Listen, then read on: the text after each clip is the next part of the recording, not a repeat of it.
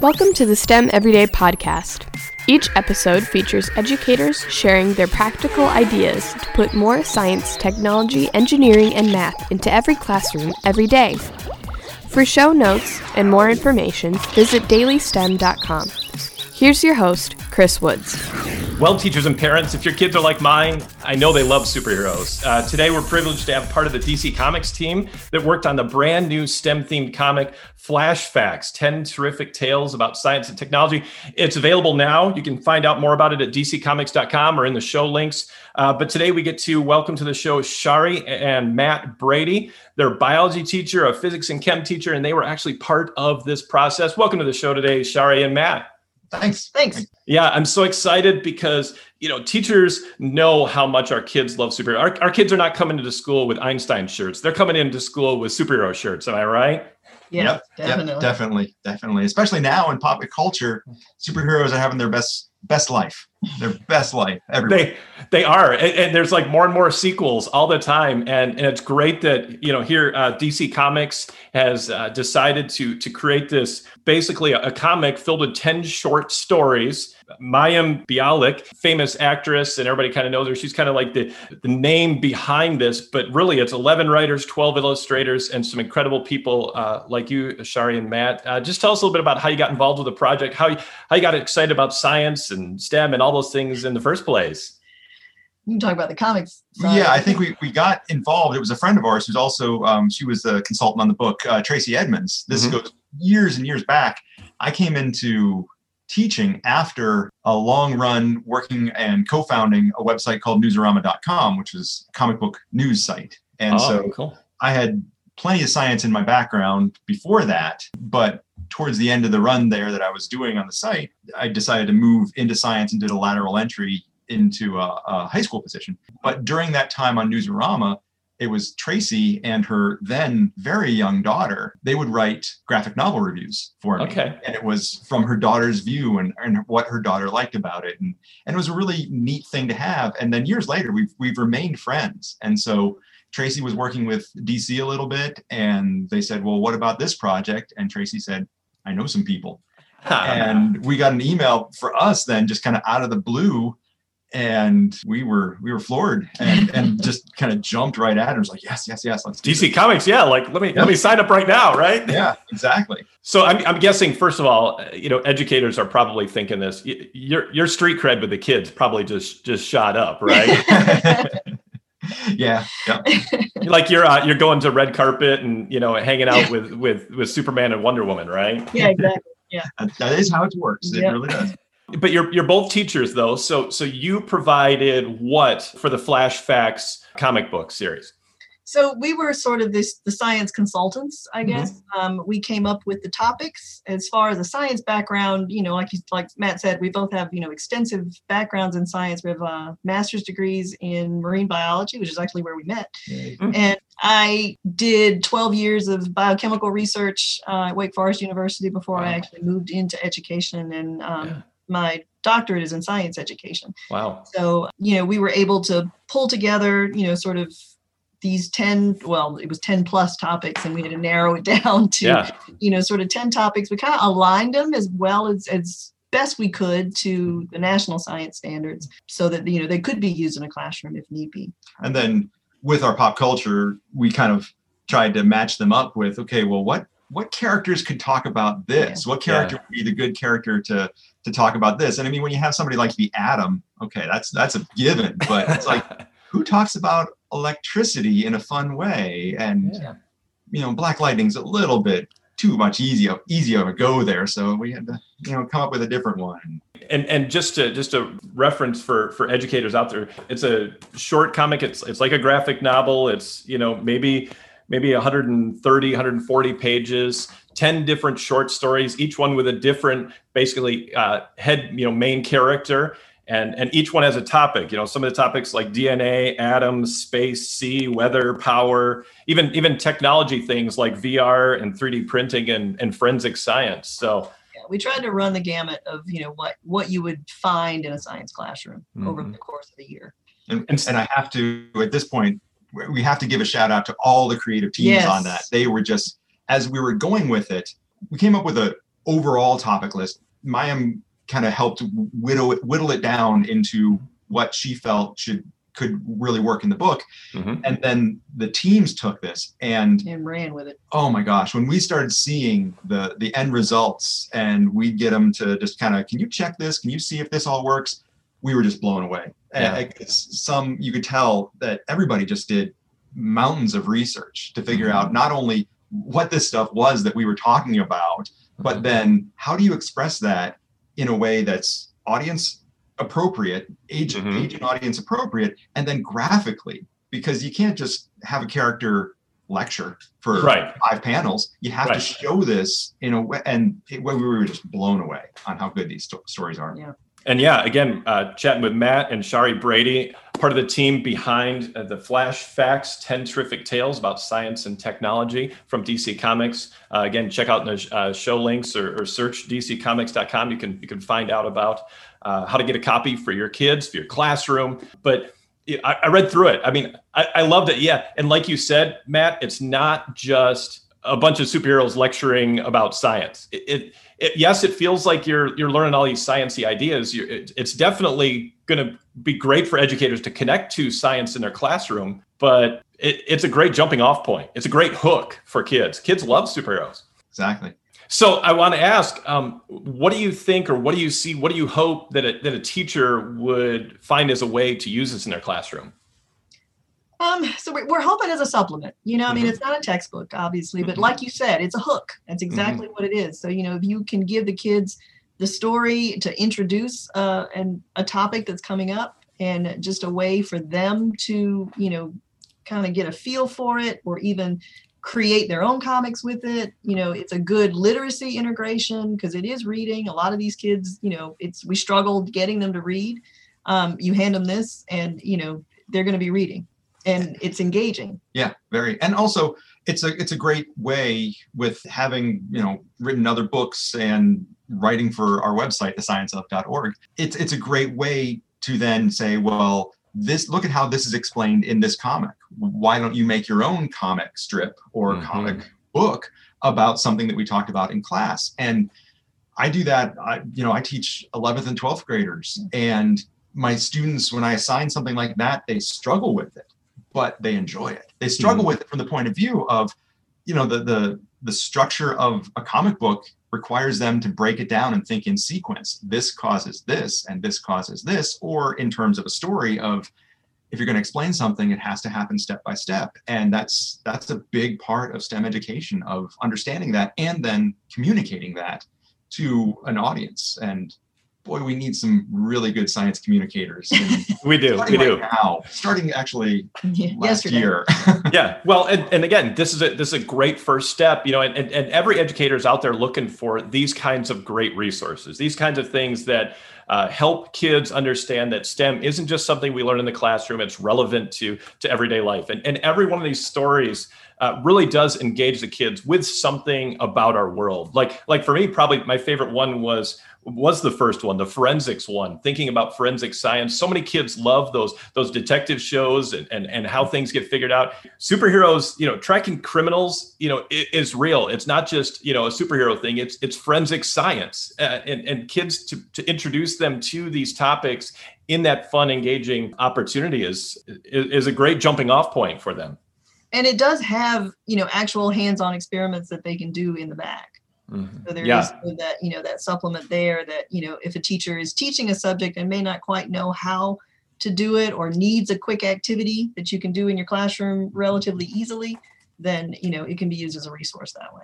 Right. And like Shari said, the forensics one, it says, of course, use a small mirror or a plastic report cover, just anything plastic. And then to make a fingerprint, you could have fingerprint powder, but maybe you just have cornstarch or cocoa powder and something like that. And again, teachers need those simple ideas. Oh, I don't have fingerprint powder. Well, that's okay. We can, just like we don't have superpowers, we can still, it's okay. Yeah, we're not gonna start doing the the lab experiments gone wrong and end up with supervision or anything in our classrooms. So you talked about literacy, getting kids to read. What kind of age level did you really try to create this book? Obviously, any kid can read it, any age, even adults going to be excited about it as well. Usually I think the target level is between like 8th and 9th grade is kind of where, like the average sort of reading level when for things like this that we say are all ages. Then that way you kind of, it's a reach for a younger audience, but then it's, accessible for anybody else. And yet the topics are still going to relate to kids of all age. I mean, one of the characters is a science fair and try to come up with her project. And she feels like, I can't think of anything cool, They're very engaging and very relatable for all ages, as we said. Yeah. Again, just check out dccomics.com. You can find out more. Tell me some of your favorite parts about working on this, or tell me some of your favorite aspects. I think like you said, we had a ball just coming up with the list and then, creating the activities, because it was all things that, we've actually done in our classrooms, and it did give us a chance to revisit some of those. And, like you said, with the forensics of thinking about it in terms of like cornstarch and cocoa powder and things you can just get from the grocery store. I mean, we wrote this in the midst of virtual learning and being shoved into this pandemic. And all of a sudden, parents are having to recreate science experiments in their homes. And, and you realize, teachers are doing that every day because their classrooms aren't fully equipped. Yep. So it just, we had a ball just coming up with the topics. And I love, with we came up with the topics and just kind of gave pointers of just maybe this, maybe this, maybe this. And then, like I said, the creators just blew us away on what they were able to pull out and what they included. The lights out one, the one I'd mentioned earlier with electricity, it was just amazing. That was Amanda Diebert and Eric Owen. But it was amazing because what I loved was they were able to fold in kind of all that really cool stuff about electricity that it's a moving target to figure out, okay, where does this show up in curriculum? How electricity is made. We have like 2 ways to make electricity, and it has to work this way, or if we don't, we can do it this way. But just the subtle little things, and the subatomic, as a physics teacher, of course, I love that one. Of just, we need that idea out there that, the building blocks of the atom are protons, neutrons, electrons. Well, we can go smaller. You think of the technology of the day, we need to understand a lot more. And it's not that big of a reach. I have gotten in arguments with other science teachers that we need to teach quarks in middle school. And they haven't ended well for me, but I'm still fighting those battles. That's one of the quirks of talking about quarks, right? Yep. Well, and some of the background information is so impressive. They're talking about atoms and protons and neutrons and electrons, and they talk about, protons have a positive electric charge and neutrons are neutral. That means they have no charge. And it's not just fluffy and glossing it over because we wanted to make a cool science comic book. It's real stuff. It is there is meat on these bones. I think one of my favorites was the Swamp Thing. The DNA one, that just, the level of detail that they were able to put into, 10 pages was amazing. Yeah. And then, of course, not to spoil, maybe spoil a little bit of that story. When the questions get a little bit too strange for Swamp Thing, he just disappears because mother needs to answer that. It just disappears. That is a beautiful little character moment for Swamp Thing. And just thinking, parents are looking for these ideas too. We talked about that already, Matt and Shari. And I know that you've got your own website. You kind of beat me to it earlier, Matt, when you mentioned the scienceof.org. You're really trying to help parents, families, kids understand that there is that pop culture connection with science, with STEM, with technology each and every day. And this project you've been able to be part of is one facet of that, but it really connects. You wrote a book about the science of Rick and Morty. It's everywhere, right? Yeah. And that's one of the strengths of it. And that we've found over the years is that using pop culture in science class, if you use a familiar piece of pop culture, or even something that maybe you're introducing to students, there's an ownership of that piece of pop culture because it's owned by everybody. Yeah. And so you have students that increases the engagement. They're engaged from the jump. They know who Superman is, or they understand Batman, or things like that. And you can take that and leverage that engagement to, well, let's talk about what it would be like to really have this happen. And so that's what I do. I think, in just mentioning the website, one of the more recent articles I wrote on there was about Flash in a DC Comics storyline in Endless Winter, and he started suffering from hypothermia. I'm like, well, he's the Flash, so he actually had a line in there saying, "I can feel my molecules moving slower." Time to talk about kinetic molecular theory, and time to talk about what goes wrong in hypothermia. Yeah. And it's everywhere. It's everywhere. And you used a great word there, Matt. And again, if you haven't checked out the scienceof.org, I would highly recommend educators check it out. There's some great resources there, especially if you've got kids that like pop culture, which you all do. In fact, my daughter right now is upstairs watching Phineas and Ferb, which is amazing science show. But you use that word leverage, Matt. We try to think as educators and as parents, how can we leverage our kids' interests? Along those lines, I know you're both educators. I know you've gotten to be part of this great project with DC Comics. And again, check it out, dccomics.com. I can't recommend it enough, educators. It's super simple to order a copy, get a copy, have it on the bookshelf in your classrooms. The kids can just walk up, grab it. Or again, like Shari mentioned earlier, use it to introduce a chapter, use it to introduce a unit, share it with your other educators who, maybe didn't grab a copy, and then they'll go grab a copy too. And I'm not trying to, get sales to go up. I'm just saying this is a great resource to have, because if we think about what's the future of science and STEM education, you think a lot about that. You've both been part of science education in so many aspects. What do you hope? What do you feel about that? Make it accessible. We can't, you sometimes, I think everybody has run across a teacher that we like to refer to them as gatekeepers, that tells you can't do this. And, we want to be able to get rid of that. I don't think there's ever, you should never see a student come through your classroom and think they can't do this.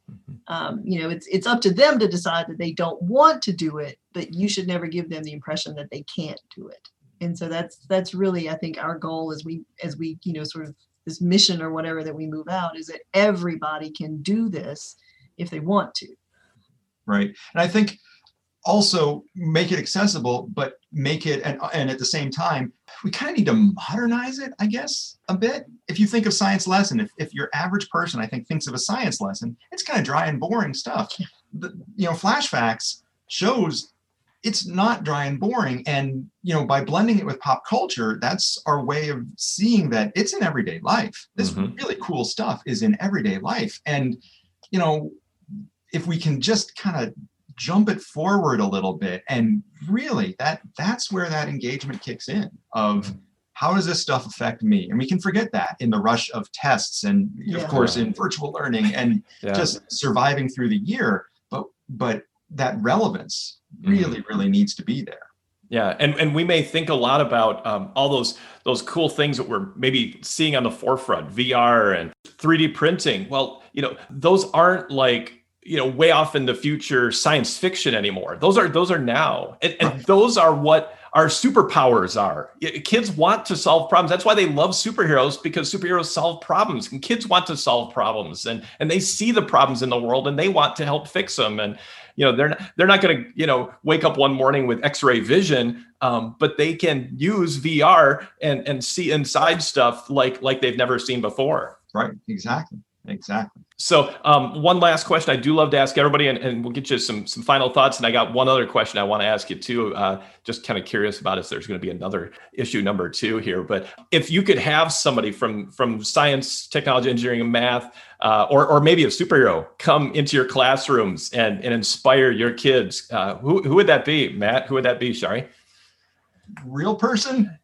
We joke about this now and then. Real person, I think. Real person is Isaac Newton, because he'd be so weird. He'd just be so. I had actually, it was. Didn't you just talk about modernizing science? Yeah. Well, everybody can go with Carl Sagan and Neil deGrasse Tyson. But when I was writing the Rick and Morty book, I wrote a bunch about Isaac Newton, and my editor, when he was sending me notes back, he said, "Someday I hope to find someone that I'll feel as strongly about as you feel about Isaac Newton." Yeah. Okay, maybe I need to tone that back. But in terms of superhero, that one's easy too. Ray Palmer, the Atom, the original one. Yeah. He's a physicist and a teacher. So sounds familiar. Yep. How about you, Shari? I have to go back to Swamp Thing, and the only reason I said that is I'm staring at him because I have a statue of him right here on my desk. But and I use that character in my classroom when we when we talk about photosynthesis. We do a red Swamp Thing, blue Swamp Thing, green Swamp Thing. Which one's going to be the most efficient at? Which is as a tie-in the red Swamp Thing, blue Swamp Thing. Yeah. It's an old Swamp Thing storyline where he went to different planets and grew a blue body because that was the sun that was available to him. That was the light that was available to him. My kids have to explain, in terms of photosynthesis, who would be more powerful. Wow. I love just some incredible thoughts and ideas today. I got to ask, do you know, is there going to be an issue number 2? Hope so. We hope so. Hope so. When we came up with a list of topics, we had, as Shari said earlier, we had more than 10. So we had plenty of topics, and that's all been in our kind of the communication back and forth with the team has been fingers crossed. It would never be hard to come up with more. Yeah. So you hear that, educators? I think if what Matt and Shari mean is that if a lot of you educators go out and buy copies and encourage your parents to buy copies for their kids, DC Comics is going to say, wow, parents and teachers and educators are really excited about getting kids engaging with STEM. So let's help do that. Let's help make that process happen. Honestly, though, seriously, Matt, Shari, I'm so grateful for you being able to share a little bit about Flash Facts, 10 terrific tales about science and technology. I think it's got a potential to be definitely another one of those game changers in education to make science education and technology education a little more different. So, and again, check out the scienceof.org also to find out more great resources that Matt and Shari are producing. Any other last thoughts today? I think so. Make it engaging. Yeah. Make it engaging for your kids. That's the biggest message we got. Yeah. Make it engaging. It needs to be, you need to have fun teaching it, and they'll have fun learning it. That's important. If we're not having fun teaching, then that's going to rub off on the kids too. So appreciate it today, Matt and Shari. And again, check out dccomics.com and find out more about the brand new Flash Facts available now, and definitely get a copy for your kids, for your classroom. And yeah, again, just keep making education relevant, make it exciting, make it accessible to all of our kids. So keep up the good work, educators. And thanks for listening to this episode of the STEM Everyday Podcast. Remember, you can subscribe on your favorite podcast app, leave a review, and just keep on doing all the great things that you're doing every day, educators. And if you got questions, reach out to educators like Matt and Shari on the scienceof.org, or reach out to me at dailystem.com. We're all always there, willing to help each other out. We're all trying to make things better for our kids. Keep up the good work, educators.